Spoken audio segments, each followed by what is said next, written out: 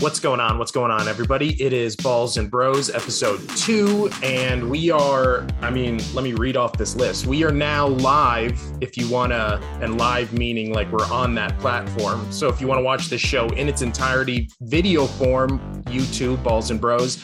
If you want to listen to it podcast-wise, you can listen to us on Spotify, Amazon Music, Samsung Podcast, iHeartRadio, Stitcher, TuneIn, Pandora, or Google Podcasts.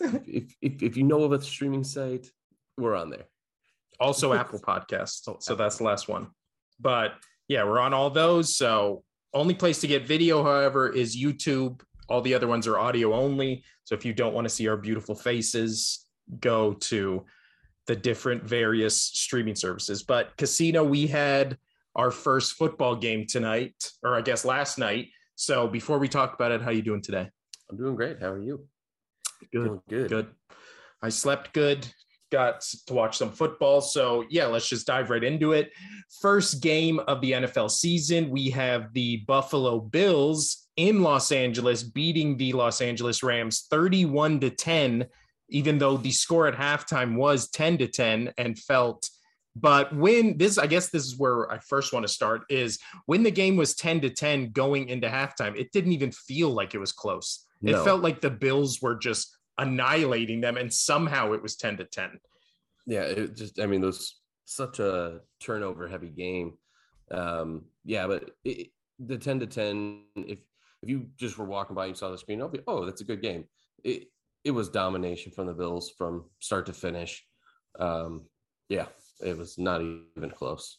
Well, and Von Miller, who you last episode said is already over the hill, if I remember correctly what you said. I did. Yeah. 4 tackles, 2 sacks, and he had like 5 quarterback hits in that game. Like, he was just an absolute monster. Yeah. It's 4 tackles, 2 sacks. Yeah, he was an animal. So I did say this, though. I did say going into a new team could also spark players to revitalize themselves. But no, he definitely shut me up on that one. Well, we also said looked really good too. But yeah, we also said that he is gonna have games where he just has Von Miller games. And start of the season, he hasn't had to. This isn't week 12 where you have where your body's getting beat up and all that kind of stuff. This is him coming in fresh legs, first game of the season. And yeah, he had a Von Miller game. Yeah, I'm quite impressed with how he got through, especially that little dance that he did. And he looked like old Von Miller there doing. I even think the commentary said that same thing on the air. Yeah, he definitely, that Bills defense was absolutely like lights out. The Rams defense, on the other hand, kind of got pushed around a little. Maybe that's the most surprising thing is, Josh Allen just ran all over them. He was stiff-arming people. He was knocking people back. He was their number one rusher too. Josh Allen was. He had 10 attempts for 56 yards. Averaging 5.6 a yard. The guy's a beast. Well, then even their second leading rusher, Devin Singletary, he still had 8 carries for 48 yards, and that's a 6-point average. So I don't know why the Bills weren't running enough, but maybe weren't running more, but maybe they just chose not to run more because their passing game was just, this is a crazy stat right here. So I looked this up. Jalen Ramsey last night, the Rams' number 1 cornerback on the Bills' number 1 wide receiver, allowed a perfect passer rating of 158.3. He was targeted 7 times, allowed 6 receptions for 124 yards and 2 touchdowns. That's probably why they didn't rush more, because they didn't need to. We obviously know how great Jalen Ramsey has been in the past, but he got absolutely annihilated last night. And you say in the past, but if you go back to last year's playoffs, it was kind of turning heads on, okay, he's not Jalen Ramsey of why he got paid. Yep. There's a lot of questions in that, like, oh, he's burnt out at the end of the season, wait till next season kind of thing. Well, first game in, he's got absolutely smoked. And then just kind of touching on Josh Allen's, you're saying the passing game, they didn't really need to rush it. He went 26 for 31, but with 3 interceptions. I mean, the Or guy was two interceptions. He had 2. Oh yes, 2 interceptions. 2 interceptions, 3 touchdowns. Stafford had the 3 interceptions, but that's impressive numbers.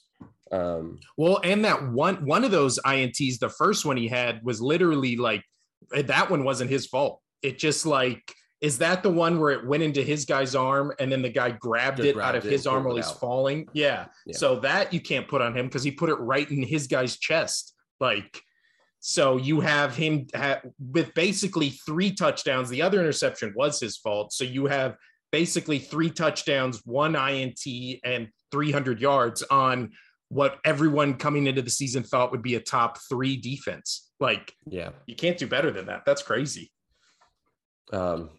Yeah, no, it was pretty impressive. And then, touching on that defense again, just trying to flip the script over to why Stafford has such a hard time. He went 29 for 41 with the 3 interceptions, but he was pressured like crazy. Yeah. I mean, one of the big things, I don't know if we really talked about it in the first episode, but one of the crazy things is, or one of the things that everybody was going to look at was that decent defensive front from the Bills.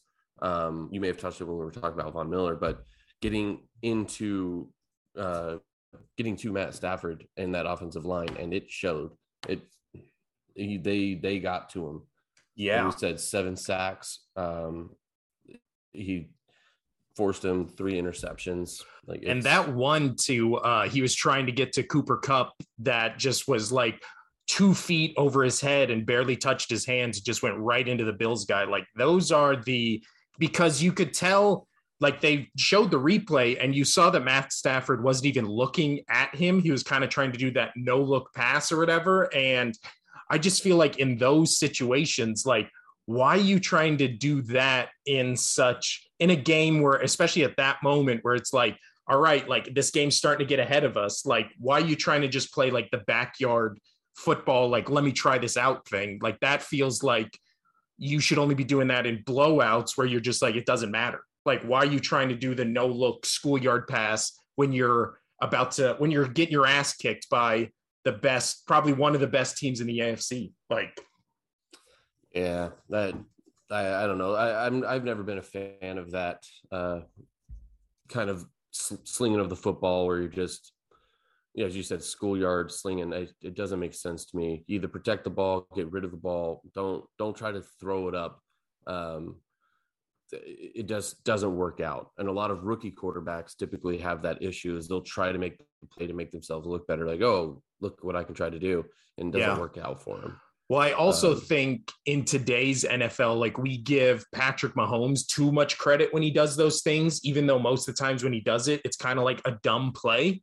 And it just like happens to work out, like, not the sidearms or the, where he's just trying to make something happen, but like the no look, like, passes or whatever, like, those are always like kind of cool. But then when you think about it, you're just like, that's kind of dumb in retrospect. Like, I know you're trying to throw off the defenders, but yeah, I don't know. It feels like Bush League. Does that make sense? Yeah. I mean, a lot of people have been talking about Stafford's arm and, is it still injured?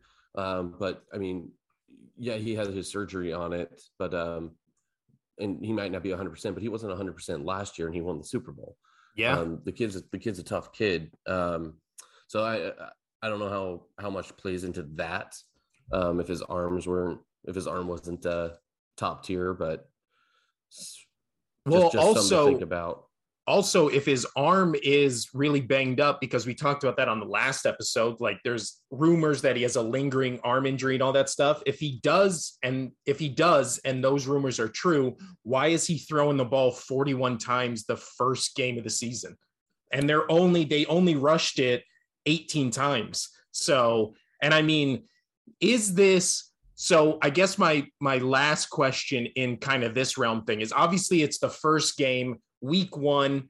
Always when it's a separate game in week 1, you always overanalyze it, right? Because there's no other games going on. That's the one game everybody watched. So this is obviously overreaction Friday, and everybody's going to be Rams having their done. Rams are going to go. Yeah. 0 for 17. Like, yeah. everybody. They're horrible. But so do you have any overreactions coming out of this game that you feel will be warranted or justified as the rest of the season goes on? Because obviously, like, you make jokes about it, but there are people being like, the Rams are done. And it's like, all right, calm down. Like, they still are going to play. They played one of the, if not the best team in the AFC, like, and they got their ass kicked. They're not playing the Bills every week. Like, right. Exactly. And there's going to be tons of overreaction to this. I mean, that's sports radio. We want something to talk about. There's going to be tons of overreaction. I personally don't think that there's going to be any issue. Yeah, they need to work on a few things. Definitely work on their offensive front line there, so Stafford doesn't get sacked 7 times. But yeah, I don't really see there going to be much of an issue. I mean, just look at the division that they're in, and just the whole NFC in a whole, as we talked last week, they're not as good as the AFC by any stretch. So the Rams are still going to be good. They're still going to work some things out, but it's tough to go against. I mean, the Bills, we all thought about it. I even quoted them picked them as my Super Bowl pick, and they came out and they showed why they are going into the season as a Super Bowl favorites this year. It was almost a perfect game. Yeah. On every front. Yeah, there was the turnovers there, but as you said, that first one doesn't really even feel like his. But even if you take that, you just take those 2 interceptions away, and he still had that. He still had that really good passing to completion ratio. Also he had that. The last thing on the Jalen Ramsey thing that you were talking about, where people were talking about him last year's playoffs, he had another 50 plus bomb he gave up to Diggs, where it was like, who is he covering? What is he doing? He literally lets Diggs run right past him. I don't know if he was expecting the free safety to come back to him, but like he didn't follow him. He didn't follow him. Like, that is their number one option. I mean, Diggs was. How many times was he here? He was targeted 9 times for 8 receptions. Like, that was Josh Allen's number one target. Was going into the game. Like, they knew he was going to be the number one target. So to leave him, like, to let him get that many things, I mean, receptions, but also the Rams, like, my overreaction is on first off, Cam Akers was supposed to be their big running back or whatever. He carried the ball only 3 times for 0 yards. So I don't know. He was injured most of last season. He came back at the end of the year. He also carried the ball like 5 times for like 8 yards. Like, I don't know when they just give up on Cam Akers and just say, like, he just doesn't have it. But my, I guess, overreaction that I may be concerned about for the season is the Rams offense. We saw this in the Super Bowl. We kind of saw it in the other playoff games as well. Like, it's Cooper Kupp, and then it is you throw your hands up in the air. Like, who's going to step up this week? Because Cooper Kupp in this game, 13 receptions, 128 yards, 1 touchdown. Closest next person was the tight end, Tyler Higbee, with 5 receptions, 39 yards. And then the big acquisition on offense they had this offseason to replace, the injured OBJ was Allen Robinson, who had 1 reception for 12 yards and was targeted like twice. 3 times, twice in the game. Twice. And it was just like, he was the Bears' number 1 wide receiver. He was supposed to come in, give the Rams this big upgrade on offense. I know when we were doing the previews, we talked about how now the Rams, you get somebody who is as productive as OBJ, but can stay in the game longer, or can be playing more games because he's not injury prone like OBJ is. Well, now my overreaction is I'd rather have fucking OBJ for 8 games if the games Allen Robinson I get is going to be 1 for 12. Like, he's not playing against the number 1. He's not playing against a Jalen Ramsey-esque corner. Like, the Rams have good corners, but I thought Allen Robinson, last year he was a top 20 wide receiver in the league. Like, and he just it wasn't that he wasn't targeted or wasn't on the field. He was on the field the whole game. He was just not getting open. Like, that's concerning to me for a season long, you know, thing that I hope I get proven wrong on, because I drafted Allen Robinson in most of my fantasy leagues. So this is more personal. I am angry that, he's just did nothing. Somehow in a 12-man league, I was able to get Kupp and Diggs. So I'm feeling pretty okay here. But just to touch on the second best receiving option was Higbee, and he was targeted 11 for only 5 catches though. And then it does not add up. It was the Cooper Kupp show, make or break it. And I mean, no matter how many times, he 13 receptions for 128 yards. How many times is he targeted? 15. See, like that, the thing about Cooper Kupp is everybody knows who he is. Everybody knows they should cover him. They just can't. Like, every pass to him from Stafford, he's just wide open. That guy's he's incredible. Well, it's pretty easy to do when you have Ramsey falling over himself and not paying attention. Speaking on Ramsey and allowing that deep pass to Diggs, Jalen Ramsey has allowed a touchdown in 4 of his last 6 games, including playoffs. Ramsey had gone the previous 65 games without allowing a single one. So he went from 65 games not allowing a single deep touchdown to a touchdown in 4 of his last 6 games. So that's what I was saying. Going into last playoffs, just something's off. Something's off for him, and I hope they thought. Sorry to cut you off, but I thought they were going to come in this year and he was going to be, Jalen of old. But man, he got burnt. That is probably about 80% of what I've seen about this game. It's just how bad Ramsey got destroyed. Not how good the Bills are or anything like that. It's how bad Ramsey got burned that game. Well, we've seen this, especially with cornerbacks, where it's like, you remember Darrelle Revis, and he had Revis Island, and then it went from one season where nobody catches anything on him to the next season. It's just like, okay, well, Darrelle Revis is done. Now everybody's lighting him up, and then he's just out of the league. Like, it just happens so fast for cornerbacks where they're just locked down. And then, they either lose a step, they get older, something happens. One step in that position, you're done. Your career is over. Or just not as good.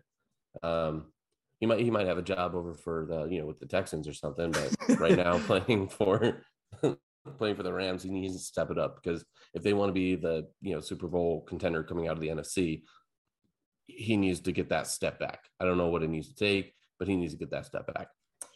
My last 2 overreactions for this game are 1 Bills, 1 Rams. The Bills is, I think this is, I felt this before the season. This episode just kind of solidifies that, or this game, I mean.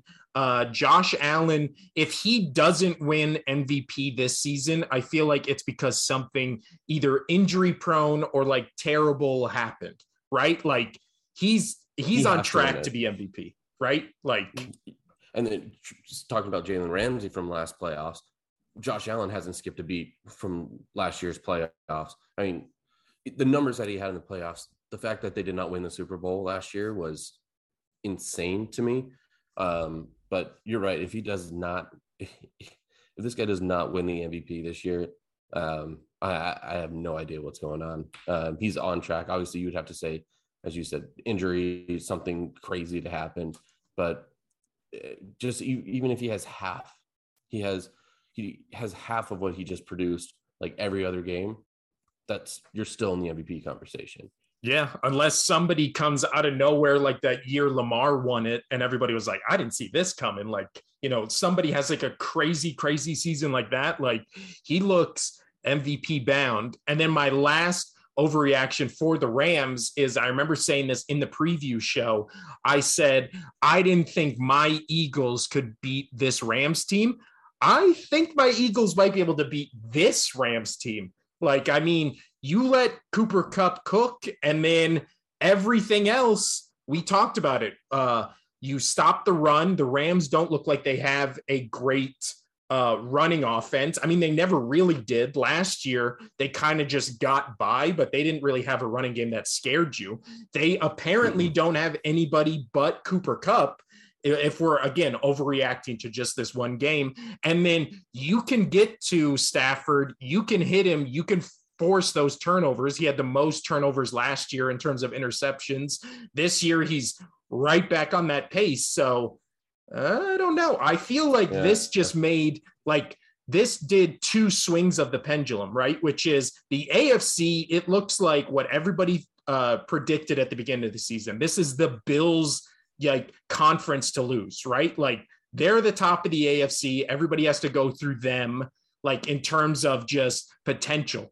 And then the Rams, I feel like it put them down, where it's just like, maybe the NFC is more open than we thought, because we all thought the Rams were the clear-cut favorite in the NFC, and last night they looked vulnerable. 100%. Man. So there, I just want to touch on this one last thing, probably about this game, unless you want to talk more. There's a stat here that I saw about Josh Allen. He is now 7 games. He's now in third in NFL history where he's done at least 3 passing touchdowns and 1 rushing touchdown, putting him in third place. The only people ahead of him is Drew Brees has 9, Tom Brady has 8. Jeez. And you got to think of how long those guys' careers were. And he's already 1 game behind Brees, 2 games behind Brady, 3 to take the lead for rushing, and 3 passing touchdowns and 1 rushing touchdown. He'll probably do that this season. It's going to be, especially against, I guarantee you, mostly the division that he's in. I not trying to talk up my team, but I think that would be a tough with like a Bill Belichick style defense or all those other really great defenses out there. But he plays a lot of weak defenses throughout this league. I really think that he can hit that stat by the end of this season. And how many years is this for him? 4? I believe it's his 4th, 5th. Yeah. Yeah. So that's impressive. A quarterback that can do it on both. And it's not just like Lamar Jackson where he's out there running it, or being a pocket quarterback. He's doing it on both sides. I would be absolutely shocked. This is his 5th season. So this is his 5th season. But yeah, I mean, you look at his stats from, his first 2 years in the league, even by his 2nd year in the league, he had 20 touchdowns, 9 interceptions. But the last 3, he had 37 touchdowns, 10 INTs. Last year, he had 36 touchdowns, 15 INTs. And now he's starting the season with 3 touchdowns, 2 INTs. So yeah, and his completion percentage last night was 84%, like 83.9. Like, yeah, as I was saying, you take away those 2 interceptions and he's damn near perfect. Yeah. Jeez. And he spread the ball around. He had seven different targets. It's not like he was just throwing to Diggs. So it's not like the Cooper Kupp thing where he just had one guy. Situation. Yeah. Yeah. He was all over the board there. Where's 9 to Diggs, 5 to Davis, 4 to Crowder, 6 to Moss. Like, he was all over with everybody. Everybody at least had 2 attempts towards them. Man. And that Gabe Davis or whatever, like, man, that guy, he just looked like he was what I was hoping Allen Robinson would be for the Rams. Like, when Diggs was covered, he was coming across the middle. He got that touchdown early on. Like, I'm glad I drafted him on most of my fantasy teams. 5 targets, 4 receptions, 88 yards, averaging 22 yards. Like, he had that big one in the first quarter or whatever. He got the first touchdown, didn't he? I believe it was him. Yeah. It was Davis. Oh, man. Well, all right. Fun. So, NFL football's back. Now let's get to our predictions for the games on Sunday. And I'm just going in the order they have them up here. So the first game they have is Eagles at Lions, which, of course, my team is the Eagles. And this might shock you. I think the Eagles might start the season 0-2 and then kind of course correct from there. So I could actually see a scenario where they're losing this game. I think the Lions are going to be much better than they were last year. They're going to be coming off this, like, kind of Dan Campbell, Hard Knocks. You saw the passion. of that team. I think they just might be so juiced up that they might surprise the Eagles and then get like I don't think it'll be a blowout or anything like that, but I think they might steal a victory here with like a last second field goal or something like that. All right. I don't. I still think the Eagles win this game. That's what I think, not what I hope. Okay. Detroit's definitely better, but they're not. I mean, you're saying that the Eagles, what you think that they are this season, can beat what you saw last night with the Rams. So you're pretty much saying Detroit could beat the Rams last night. No, because it's a full season. And again, I think just how the schedule is lining up, I don't like them going to Detroit to play the Lions, because I think the Lions are going to be a dangerous team this season in teams not expecting, like them to actually be a formidable team and then getting punched in the mouth and being like, what the hell? And then losing to the Lions, kind of like how last year the Lions were, like we talked about on the preview show, the Lions were so close to a bunch of like teams where it was just like, how are the Lions, tied with, didn't they like destroy Arizona like last year when everybody was like, Arizona's the number one team in the league or whatever? Recall. Like, yeah. So I just think, and then to skip ahead to the second week, the Eagles are playing the Vikings on Monday night, and Kirk Cousins has just always owned them. But Kirk Cousins has also always sucked in primetime games. So that's going to be a weird, which side of that coin, do we see happen? But yeah, so next game we have to go on from that one. I'm picking the Lions, surprisingly. You're picking the Eagles. We have the 49ers and the Bears. So this will be the first official Trey Lance game. How do you think that's going to work out for him against a Bears team that many predict to be maybe the worst team in the league, tied there with Seattle and the Falcons and that kind of mix right there? You know what? I think that he's going to do very well, but the only concerning spot is it's the weather. The weather is supposed to be a rainy day, and even the best quarterbacks have trouble with rain. So we shall see there, but I still think that San Fran kind of takes this with ease. Currently they are at a -7 for the win. But again, rain. It's not going to be all up to Trey Lance here. So you never know what's gonna happen with that. What are your thoughts on it?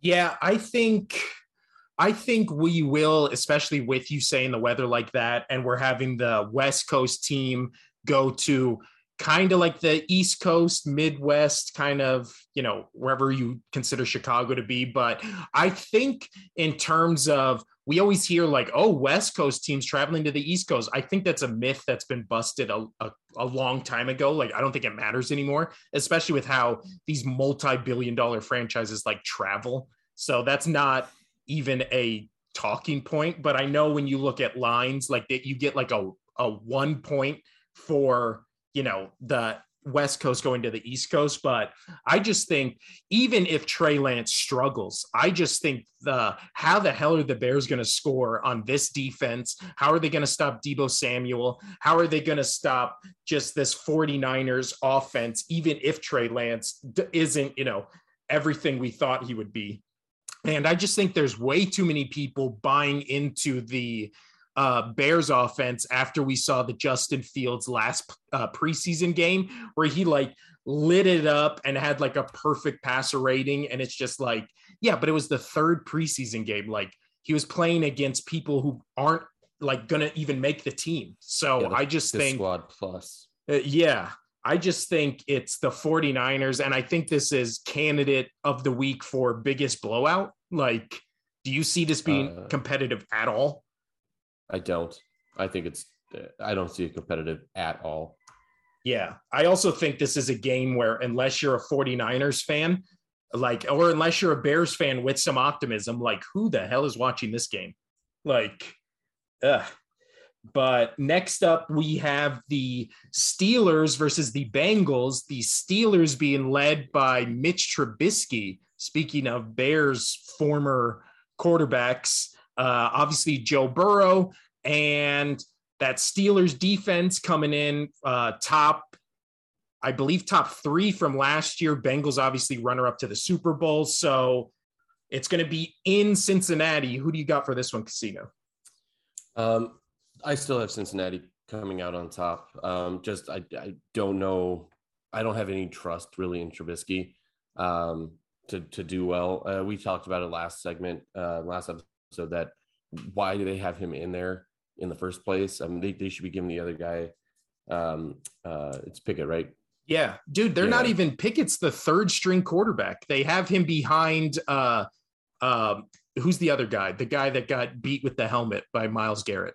I can't think of his name. Yeah, that guy. Yeah. But no, I mean, I don't see there really any chance in Cincinnati. I think Burrow, Chase, they're just going to light up Pittsburgh. I don't really see there being much of a challenge for the Bengals on that front. Well, the challenge, I just think it's going to be what a lot of we're going to talk about in these games, which is I don't know how the Steelers are going to be scoring touchdowns. They obviously have Najee Harris. They have the Piedman, the tight end. And then the Steelers always have good wide receivers, right? Even though they lost Juju Smith-Schuster. Obviously, they had all that stuff with Antonio Brown, but they always find just like diamonds in the rough. I think it's DeAndre Johnson is going to be their number 1 wide receiver. So they have people on offense, but can the quarterback get the ball to them when your quarterback is Mitch Trubisky, especially against a Bengals defense that, like we talked about on the preview show, only got better.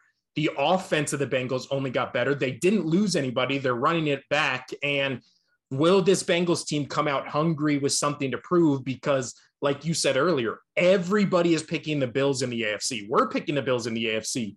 Do the Bengals be like, we got to the Super Bowl and nobody believes us? Like, is that enough of a chip on their shoulder to just project them to the best AFC team?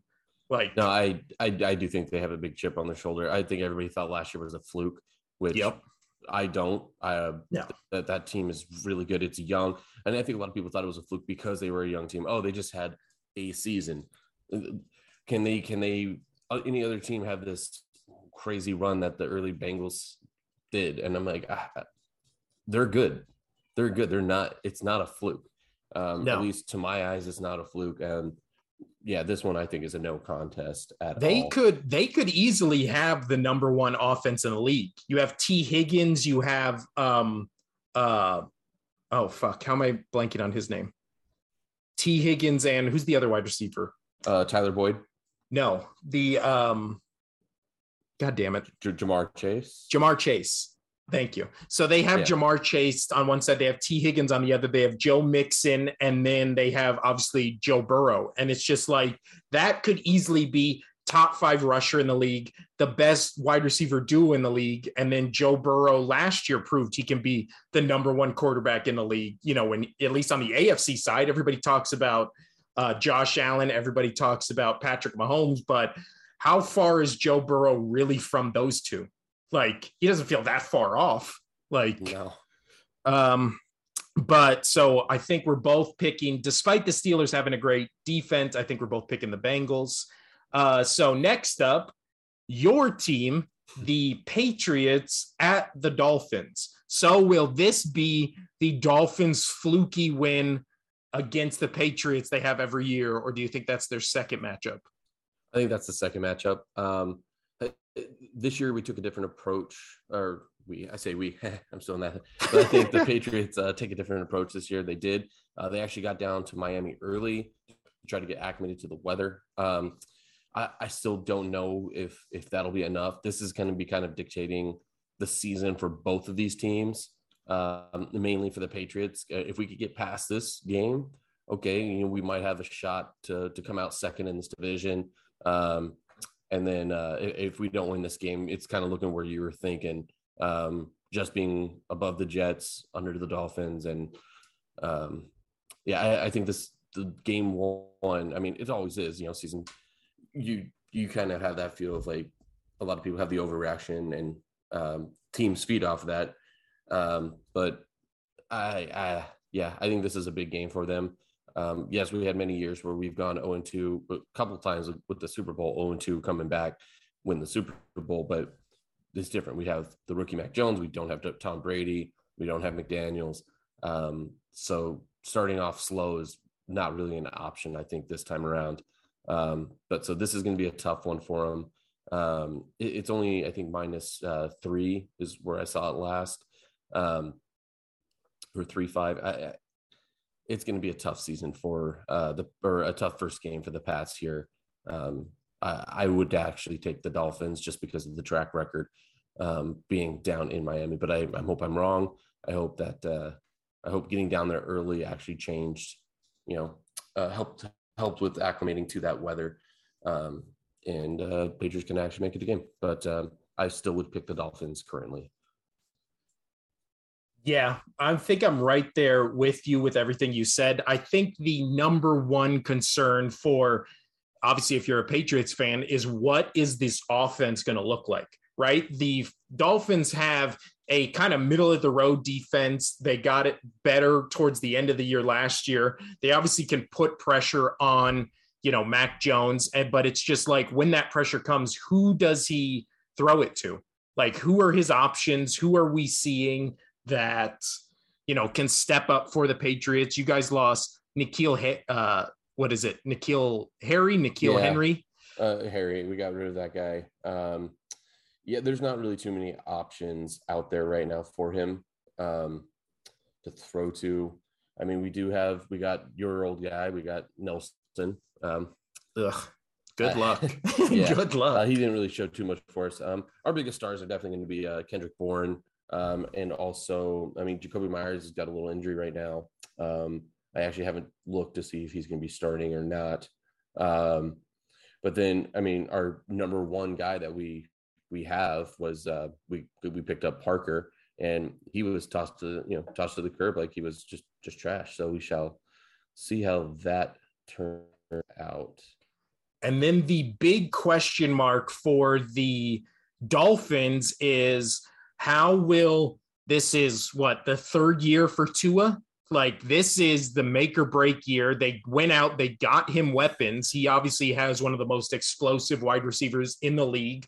We talked about in the previous episode how all those videos were coming out of camp where he's underthrowing deep balls, even though that was never really Tyreek's specialty in Kansas City. He always made his big long receptions on bubble screens and slants that he just took to the house. So it's weird they're trying to incorporate a quarterback who doesn't have a cannon of an arm in, like, just trying to throw it deep instead of just doing little slant or bubble screens to maybe the fastest wide receiver who's ever played the game, and then just let him outrun everybody. So we'll see. On one side, he's got Tyreek Hill. Yeah. On one side, he's got Tyreek Hill. The other side, he has Jalen Waddle. So yeah, this all comes down to can Bill Belichick put up a defense that contains the outside weapons, right? Because Jalen Waddle can go deep. Obviously, we just talked about Tyreek Hill. So it's like, but I don't trust Tua against a Bill Belichick defense. No. So something that I'm hoping is just our defense is strong enough to keep us into the game. I mean, Tua with his hips. I mean, for a quarterback, you really need those to get that ball out and get it to the to where you need it to get to. So I'm wondering, is there going to be a lot of underthrown balls, and Belichick is going to have those safeties bring in a little bit and let the over-the-top pass happen? Because if it's 40, 50 yards, 40 yards downfield, can Tua get that ball? I think it's going to be a big second half adjustment. Belichick will play it by ear, kind of see how it looks.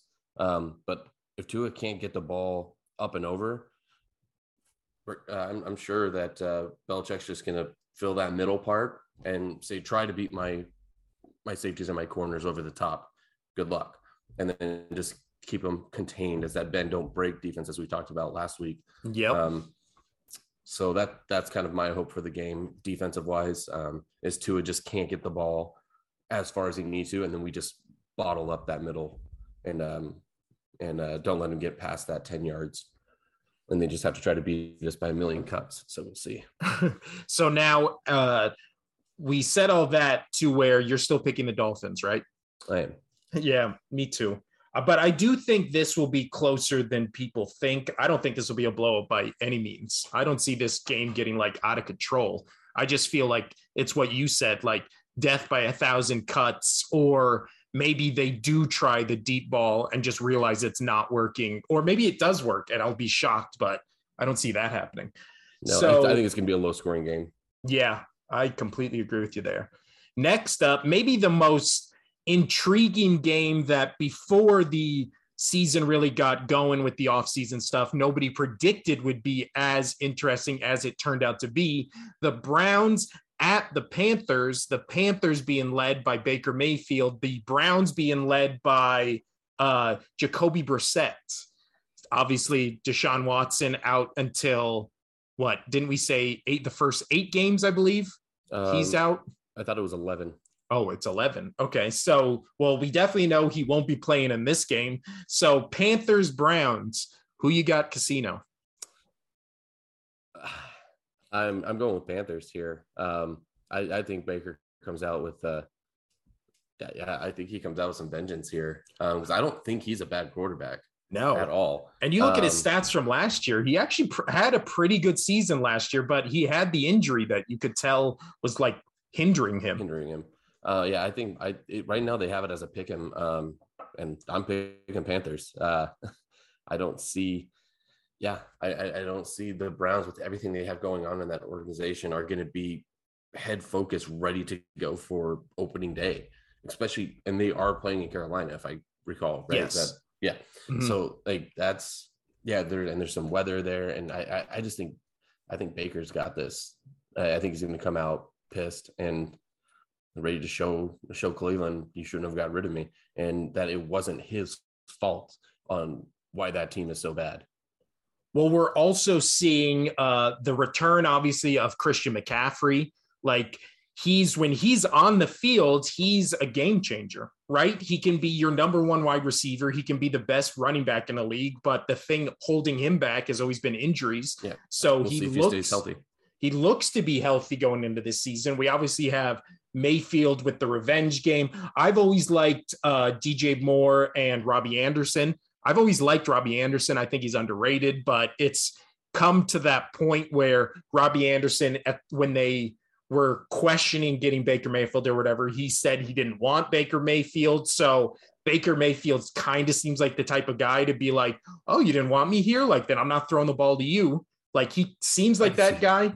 Like, he can be petty. But I also feel like Baker Mayfield definitely feels like the guy who has the grudge, who has the chip on his shoulder, who wants to throw 100 touchdowns on the Browns just to like do the chant and like maybe he flips off the sidelines. Maybe he just freaks out and does that running down the field, like, rah thing. So I don't see how the Panthers don't. I think the Panthers have an improved defense. I think their offense will be really good and definitely better under Baker than it was under Sam Darnold, or we saw PJ Walker last year had that one game. Just McCaffrey staying healthy. If McCaffrey's 50% of what he normally is, that's still a top running back. So I don't understand why this is so close. To be honest. I don't know why they have it at to pick them. I mean, I'm not saying they're going to blow them out, but I don't understand why it's a pick them. No, I don't either. I think the Panthers, especially in, like we've talked about, a weak NFC this year, I think the Panthers can surprise some people.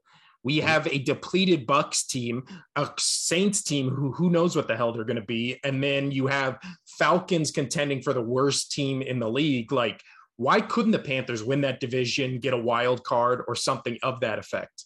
I mean, we've seen Baker has led teams in the past to the Super Bowl. It's not like not the Super Bowl. I mean, the playoffs. It's not like he's some bum, quarterback or whatever. But so I think we're both picking the Panthers on that one. Let's go to the next one, which is Colts at Texans. I think this is just Colts with no real maybes for the Texans, right? Correct. That's where I'm at. there's no shot. No, Unless maybe unless the Colts pull off what they did, last year's last game of the season where they just, I can make the playoffs.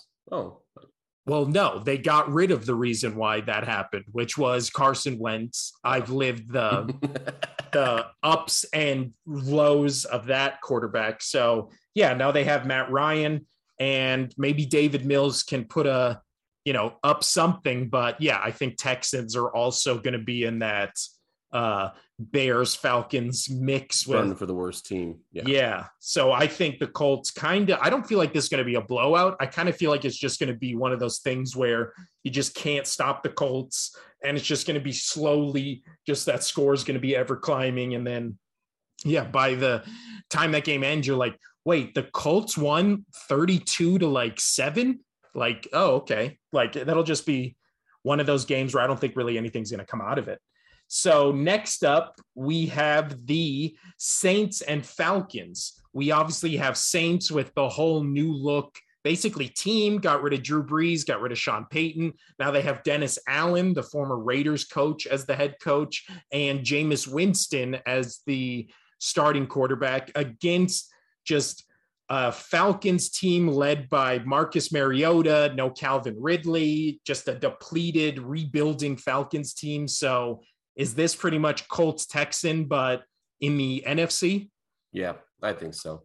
Because the Saints defense is still a good defense, even though, the offense looks completely different. But yeah, the defense, I think, is just at the bare minimum will win them this game. I just don't think Marcus Mariota, with what he has in Atlanta, is going to do anything. No, I don't think the Falcons have really anything on offense. I don't know why. Everyone seems like they love Marcus Mariota, who's done nothing in the league. Like, I don't know if this is. He still has one of the coolest touchdowns of all time. He threw it and caught it himself and got the touchdown.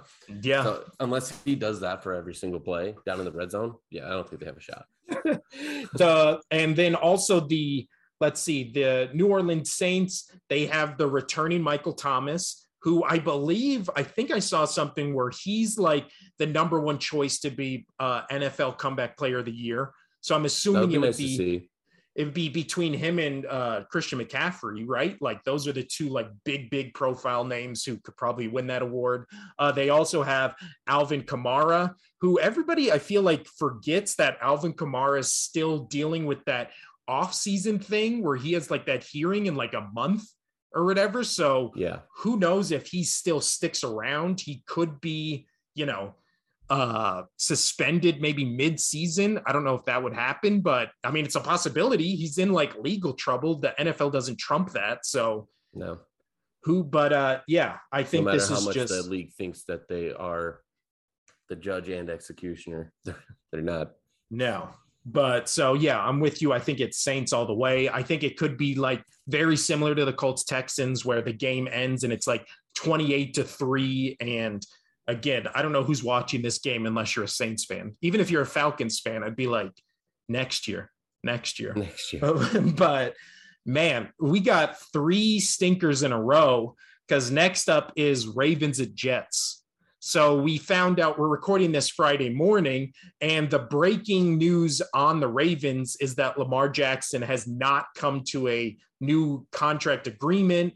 He's basically saying he's going to start the season without any new contract to speak of. So that might be a distraction for the Ravens, but I don't think it'll be even a big enough distraction to lose against the Jets, who are starting Joe Flacco.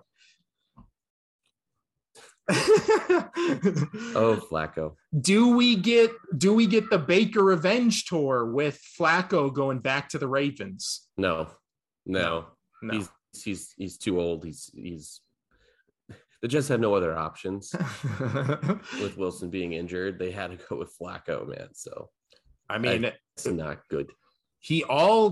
Zach Wilson needs to get back on the field is just all his friends' moms' phone numbers, Maybe they can they have some ointments or something to help him and help him relieve his stress. Out there. Maybe some type of massages. I don't know.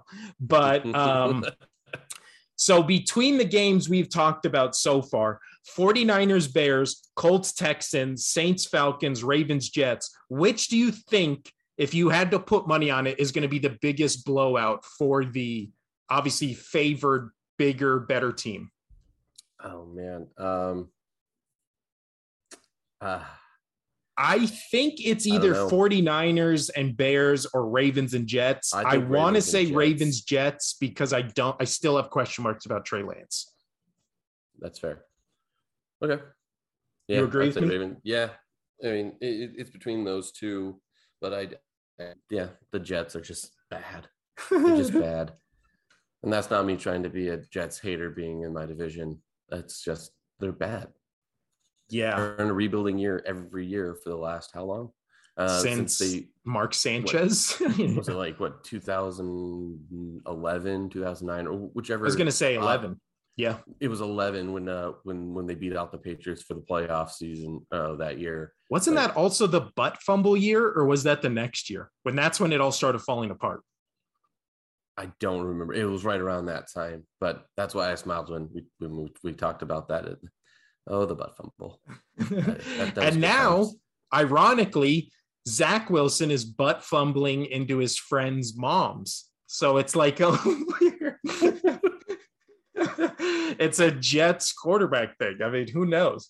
But nice segue here to the Jaguars and Commanders, which Carson Wentz, maybe the only type of fumble or interception he hasn't done in his career is a butt fumble. Maybe we get that in this game. Maybe we get that in this season. So it's going to be Jaguars at Commanders. I think this has the potential to be a blowout.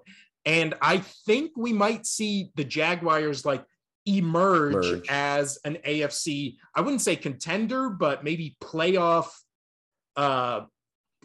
maybe team that can vie for that last wild card playoff spot. Team there for the playoff spot. Yeah, no, it definitely.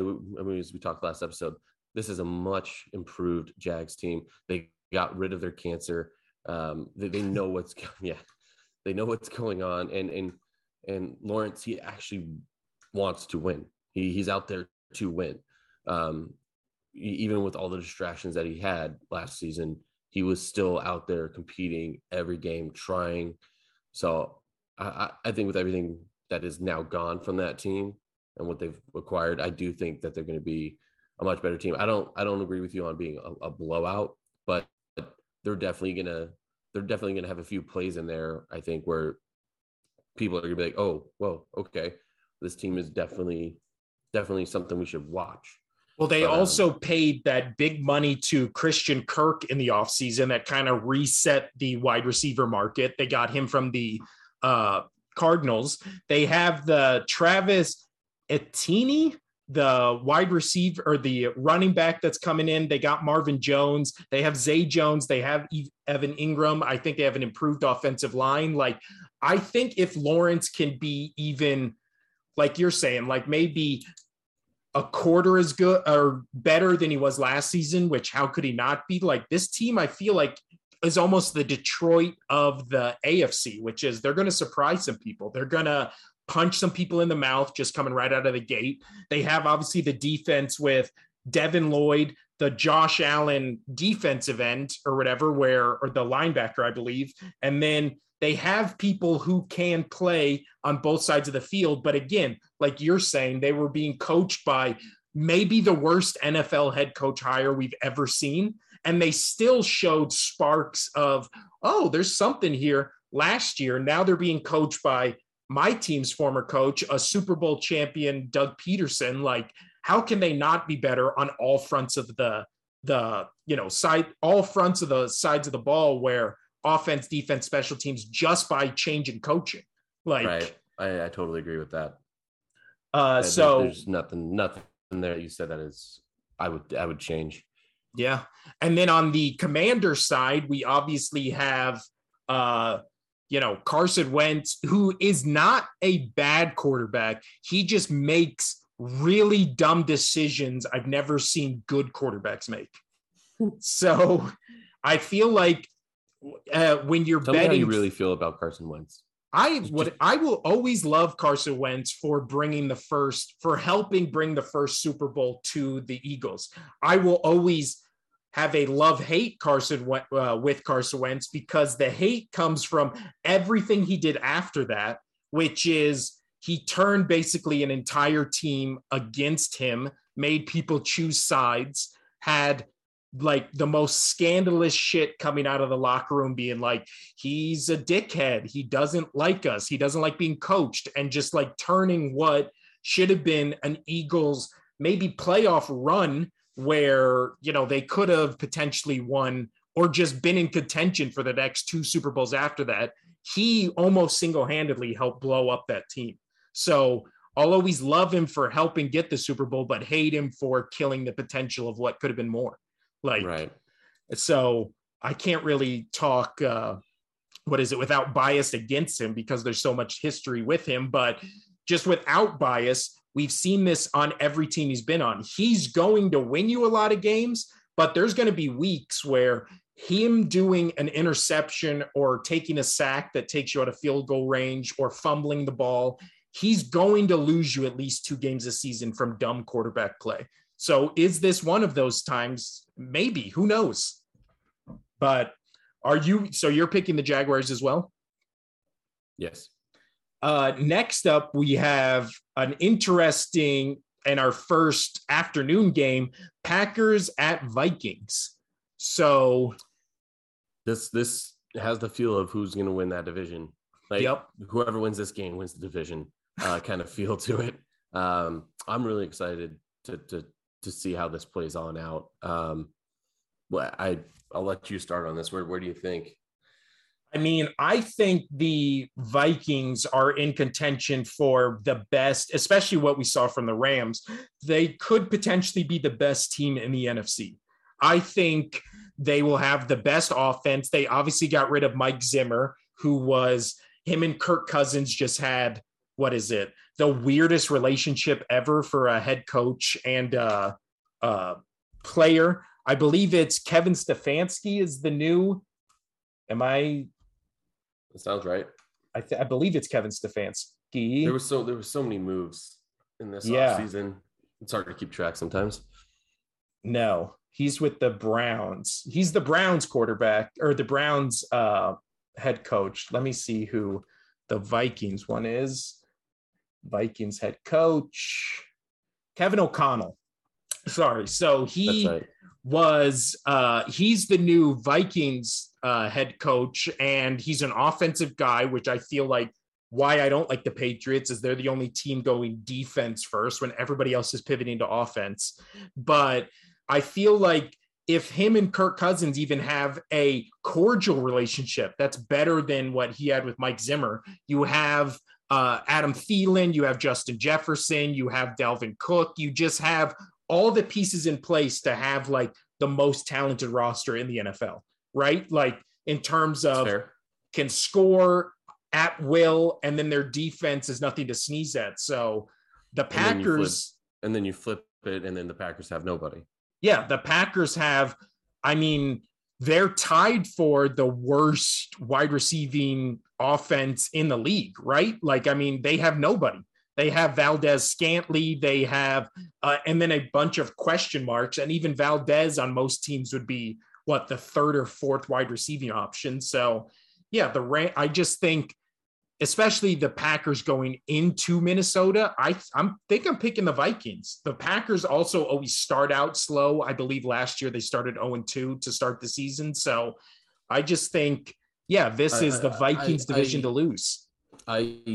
So I still, going off of last week, I still have the Packers coming out on that one, or out of the division. But this game in particular, I think you're right. I think the Vikings will take it, but hopefully that sparks Rodgers, and so I can get that pick right for the regular season. But it comes down to those 2 teams in that division, and we'll see on that. But I mean, you nailed every point there, and I will take the Vikings this game. Going into Lambeau might be different. And then just through the season wise, I still would pick the Panthers. But that we're split on that decision. So looking up the Packers depth chart, they have Alan Lazar, who is doubtful for this game. They have Sammy Watkins, and then they have, do they not even have Valdez-Scantling even on their team anymore? Oh, I've been saying his name like I don't even know who these wide receivers are. Christian Watkins, Romeo Doubs, Samori Tor. Like, Sammy Watkins is always injured.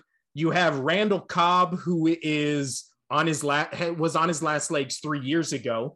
And then you have Alan Lazar, who's out of this game. So literally they're going to the field with Sammy Watkins, who can be good, but I don't know if he can be a number one. Christian Watson, Romeo Doubs, Samori Tor. Like, who are any of these names? Who are, yeah. So I just don't think, I don't care how good Rodgers is, like, you're still not going to be able to score. So I don't know. If he could get it to Aaron Jones is going to have to do quite a bit. Yeah. So I think they'll figure it out throughout the season. But game one against the Vikings, where it kind of needs to be a must win, I think the Vikings, you're right, will take it with the higher powered offense there. I'm right there with you. Next up, we have Giants at Titans. Maybe contender for the worst game this week. Like, it's not going to be fun to watch. No. But I do take Titans. Again, I picked Giants to be the worst team in the league. Yeah. I'm not backing away from that. So yeah, I do think Titans will just kind of, they don't even need to play a good game. It's just can kind of, which team did you say with the Colts, where it's just like a slow uptick every quarter, where they just 3 points here, 3 points here, 10 points here. Like, it's just not. And plus they're just going to have a healthy Derrick Henry who hasn't taken any hits yet. So what is the over under him getting 30 carries this game? Like, just running it down the throat of, I mean, they don't have anything to compete with that. They're still starting Daniel Jones. All right. So sorry, we had a little break there for Casino to do his parenting stuff. So yeah, we're back. And I just realized while we had that little break that Marquez Valdez-Scantling is on the Chiefs. So I could easily go back and edit out all the times where I said he was on the Packers, but I don't care that much. There's 32 teams. I'm probably going to mess up way more names. So let's just get it out in the open in the first 2 episodes. Well, I mean, there was so many turns. There was so much turnover and so many switches this season. I'm still trying to play catch up on it all. Yeah. But again, he wasn't even the Packers, like a good Packers wide receiver. He's just him and the other guy, the Lazar. Those are the only 2 names I recognize. Like, they have all new wide receivers besides Sammy Watkins, who was injured most of last season. So yeah, just thought I would try to give myself a little leeway on that one. But let's do Titans, Giants. Let's just pick. I think we're picking both Titans, right? Yeah. So next up, 3 sneaky good games to end Sunday, just in how they're listed here. And then 1 Monday night game that has at least a storyline to it. So the 3 good Sunday midday games, which usually is, that's surprising because usually you don't get really any good Sunday afternoon games. But yeah, we have first one, Raiders at Chargers. So rematch of the last week of the regular season last year, where the Raiders win on a last-second field goal to knock the Chargers out of the playoffs. Revenge game here. Raiders are going to LA. Who you got on this one, Casino? Man, I don't know. As we talked about, this division is just stacked. So they have the Chargers minus 3.5 right now. I think I would lean Chargers just because it is at home, even though the Chargers don't really have much of a, the heavy fan base there. I think there's going to be plenty of Raider fans there. Oh yeah. But on just the sole fact of that it's in LA. Go Chargers. But it's too close. I mean, it's going to be a high scoring game, regardless. Both these offenses, I feel, are really, really stacked, and I'm not saying anything bad about their defense. I just think this is going to be a very high scoring game, very fun show. I mean, you have Vegas and LA, so you know, lights, camera, action for both cities. This is going to be a fun game to watch. What do you got for it? Well, we're also going to see, I feel like this will be a big factor in it, which is JC Jackson is listed as questionable right now. So he's obviously their best cornerback on the Chargers. So if he doesn't play, then it's all Davante Adams' game, right? Like you have Asante Samuel Jr., you have Derwin James Jr., like maybe they can help you, kind of try to limit what Davante Adams can do. But this is going to be the first game we see Davante Adams, the Derek Carr connection. They obviously have, from everything we've heard the offseason, like it sounds like these two are happier to play with each other than maybe they've been happier to play with anybody. Davante Adams kind of taking slight little shots at Aaron Rodgers, which I know you and we respect Aaron Rodgers, but we're not necessarily the biggest fan of him, especially his life outside of football. He just seems like kind of an asshole. Like, I mean, just kind of. Well, I like wrestling. He really gives me CM Punk vibes. Aaron Rodgers gives me CM Punk vibes. But I think in terms of this game, we have, just a new look Raiders team, a new offense with Davante Adams, with the Josh McDaniels as their new head coach. So could we see the Raiders? Would it be an upset if the Raiders beat the Chargers here? I mean, a lot of overreactions of that will be, yes, this will be a giant upset if that happens. But again, this division is so tough that I don't know. I mean, but I don't know how it's going to go with this division. But as we said, they're going to beat the crap out of each other the entire season. That this could potentially mean nothing, honestly. Yeah. Or it can mean everything. This is just going to be a fun.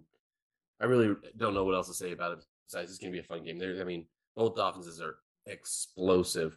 Which defense can hold up a little bit more than the other?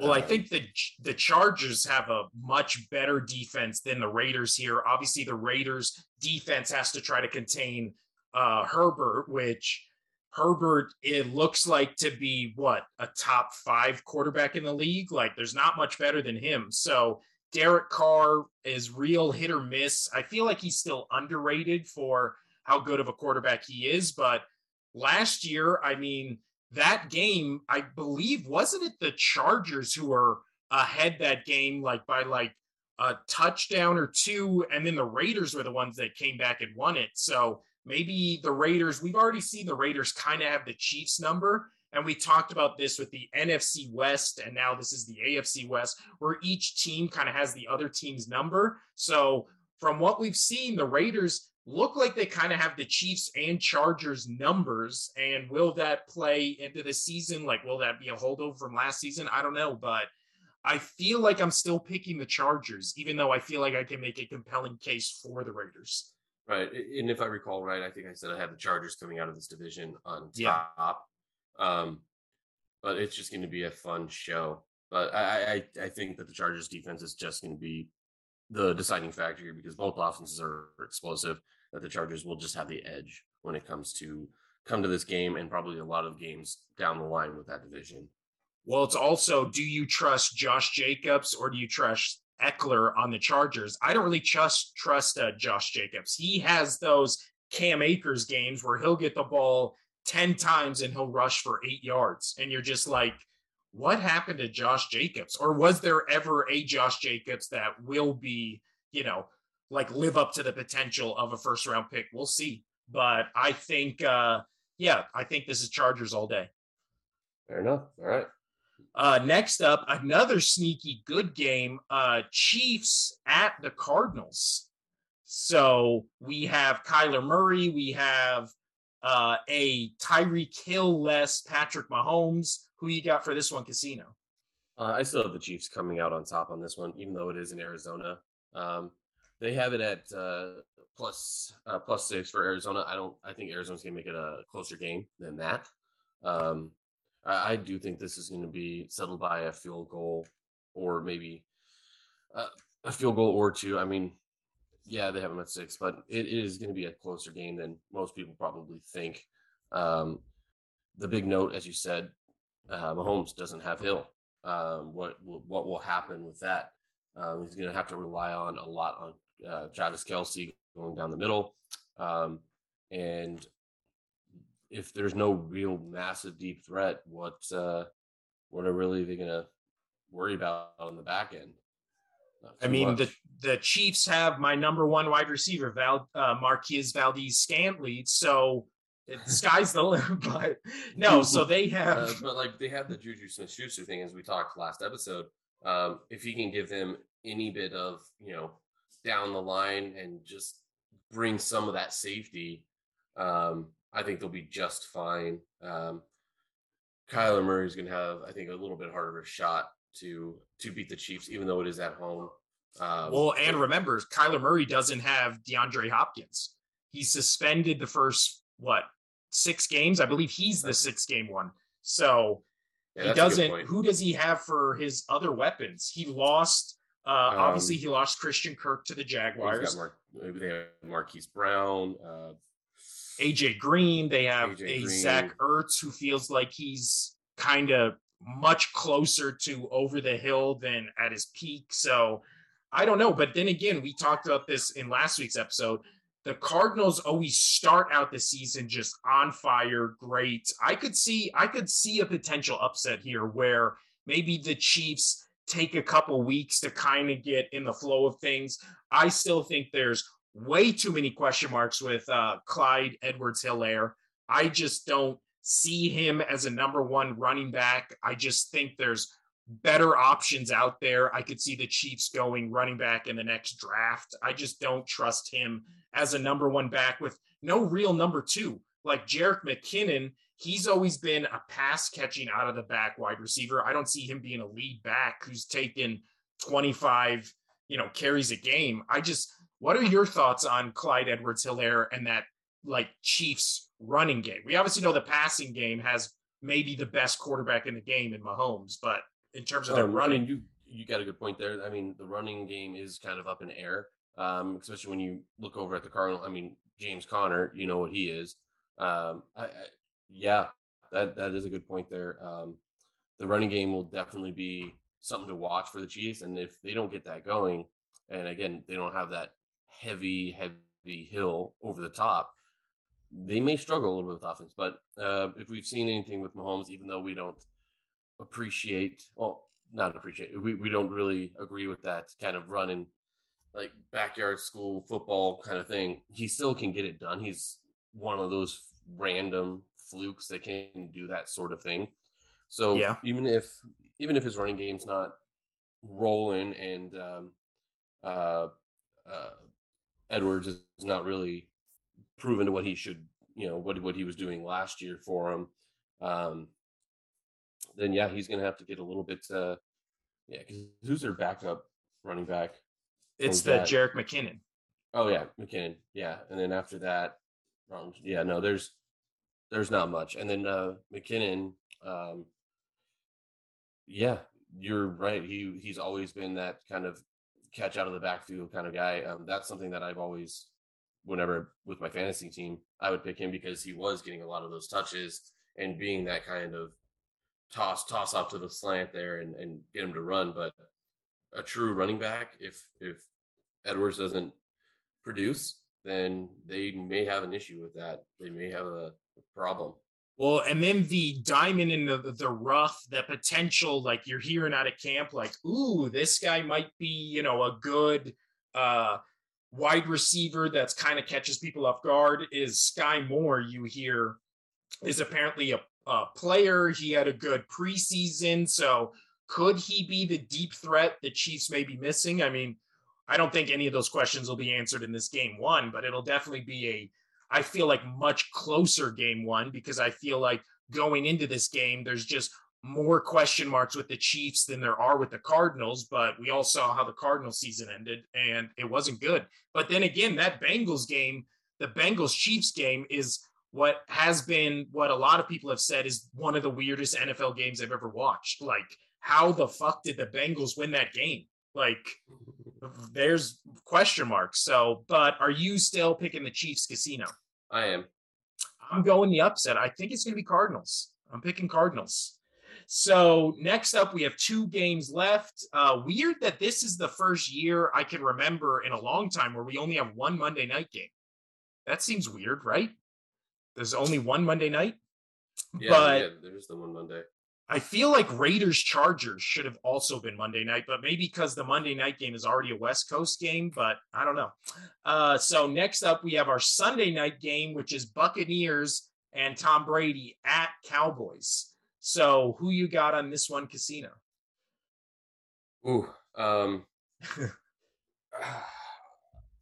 don't know. Dallas. I don't trust that team, and Brady's Brady, but I think I might pick Dallas on this one. That would be the upset on it, but I think Dak has a lot to prove this season, especially with his big old contract that he has. And yeah, I don't know. I think I'm leaning Dallas. I could be crazy, but that's what I'm rolling with. I just think the only thing Tampa Bay really has going for them is obviously Tom Brady. I feel like you give him or Belichick prep before a season. Like, Tom Brady has quietly owned the Cowboys every time he's played in Cowboy Stadium. It's just one of those teams like that team. And I think it's the Broncos. He just has like an insane record against. For some reason, he just owns those 2 teams like that are outside of his division that, like, were teams he would just randomly play throughout his career. So I trust Tom Brady going into a big primetime game. I think the Cowboys and the loss of, who was it? The loss of Tyron Smith on the offensive line, I think, is going to be a really big factor, because the Cowboys used to have one of the top 3 offensive lines in the league, right? That then they would just run the ball down your throat with Ezekiel Elliott. You give Dak Prescott time to find all of his weapons. Well, Ezekiel Elliott's definitely on the downside of his career. His seasons have gotten worse and worse every year. Tony Pollard, is, I don't know, he's a better running back at this point, but I don't think they could justify sitting Ezekiel Elliott behind him because of how much they're paying Ezekiel Elliott. Right. But it kind of went downhill for Zeke when he got that tattoo. I mean, you could probably connect the dots from him being good to him being bad right after that tattoo. But the Cowboys, Michael Gallup's out this game. It's literally just CeeDee Lamb. They obviously traded Amari Cooper to the Browns. They lost Cedric Wilson in the offseason. So their offense is basically going to be a beat up Ezekiel Elliott on the downslope, a beat up offensive line, a CeeDee Lamb, who we've never seen be wide receiver 1, right? He's always been wide receiver 2 behind all the attention getting to Amari Cooper. And then you have Dalton Schultz as their tight end. Nobody on their defense really scares you. They have DeMarcus Lawrence and I guess they have Vandershek, and then who's the Micah Parsons. Like, they have those 3 guys, but those 3 guys are all up front. So their back end, they have nobody who scares you. I feel like this is going to be one of those things where, Trevon Diggs last year had all those interceptions, but most of those felt lucky. And the other time, if he wasn't catching interceptions, he was just getting annihilated. So sure, he can pick off Brady once, but the rest of the game, I feel like Brady's just going to feast on this secondary. I mean, you still have Mike Evans. Who on the Dallas Cowboys is going to be the one to stop Mike Evans? They don't have too much on that cornerback. They do have Trayvon Diggs and Who else was there? Anthony Brown. No. Well, and then also we forgot to mention that the Buccaneers picked up Julio Jones this offseason. So who knows? First game of the season, this might be a Von Miller thing where, yeah, Julio Jones might be past his prime, but he hasn't been hit. The season hasn't been going. This might be a Julio Jones game. I mean, fair enough. Yeah. So I had to pick one crazy game. So I'm going to go with Cowboys here. See, I feel like this was my Chiefs Cardinals pick of me picking the Cardinals over the Chiefs. So I think I'm still going Buccaneers, even though I don't like either of these teams, just in terms of offensive lines, defense, like depleted weapons, even though the Buccaneers got better weapons, but everybody just on that team, all the wide receivers just feel so much like older. Like, yeah. Next up, we have the last game of this week, Monday Night Football. Broncos and Russell Wilson going into Seattle, and this is the Baker Mayfield Panthers going to the Browns, or Browns going to the Panthers, but we get to see Russ go back to Seattle. Seattle is starting Geno Smith. So it is Geno Smith versus the powerhouse Geno Smith versus Russell Wilson on Monday Night Football. Make the case for how the Seahawks win this game. What has to happen?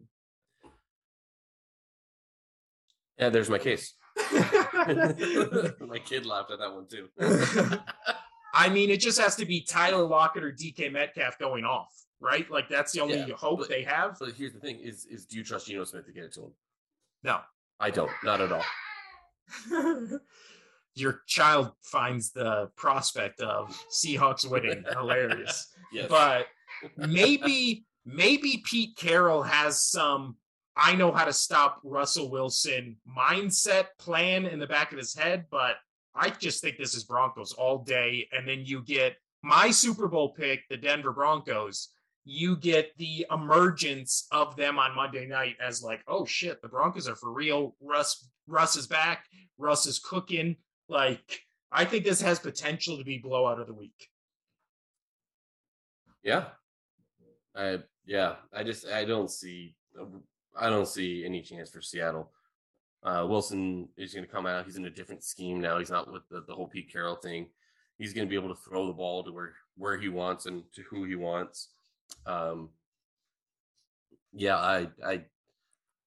think Russell Wilson's going to be completely revitalized playing in Denver. He's going to come out and just slay it. Yeah, I agree. And that is our week 1 preview / picks. So for college football on Saturday, this seems like a really down week. I mean, really the big game this week is Alabama at Texas, but I think Alabama steamrolls them. Maybe Kentucky, Florida ranked 12th, Kentucky ranked 20th. Other than that, nothing really going on this week in the world of college football. Well, it all started off on week 1. That week 1 was just absolute. I mean, you start off with like 3 versus 11, and yep. Well, we saw also that just Oregon Georgia game where Oregon already in midseason form getting absolutely annihilated by another ranked team. So we do this with Oregon every year. Like, I'm an Oregon fan, but we do it where Oregon gets all this hype. They're a top 5 team in the league, and everybody's giving Oregon all this blowjob preseason credit. And then the first ranked team they play, they get absolutely annihilated. And then they win the next 11 games, and everybody's like, Oregon's back.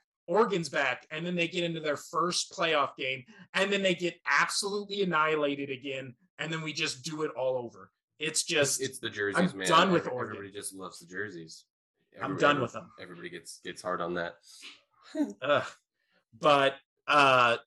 So college football, nothing really to talk about this week, but Casino wanted to end the show talking about the WNBA. So a sport that I know nothing about. I know the Las Vegas Aces, which is where we're recording from, Las Vegas. I know they are in the finals, right? So they beat the Seattle Storm, ending Sue Bird's career in Seattle. In the WNBA, she's now done. And that one felt like the actual finals to me. It was a best of 5 series. It went 4 games, but every game was absolutely close. And if you want to just see some amazing basketball, just amazing sports, watch the ending of Game 3 between the Aces and the Seattle Storm. There was like a collective of like 11, 12 points scored. I have my child coming in. Here, come here. Come here. Okay, sorry. Keep going, Casino. Yeah.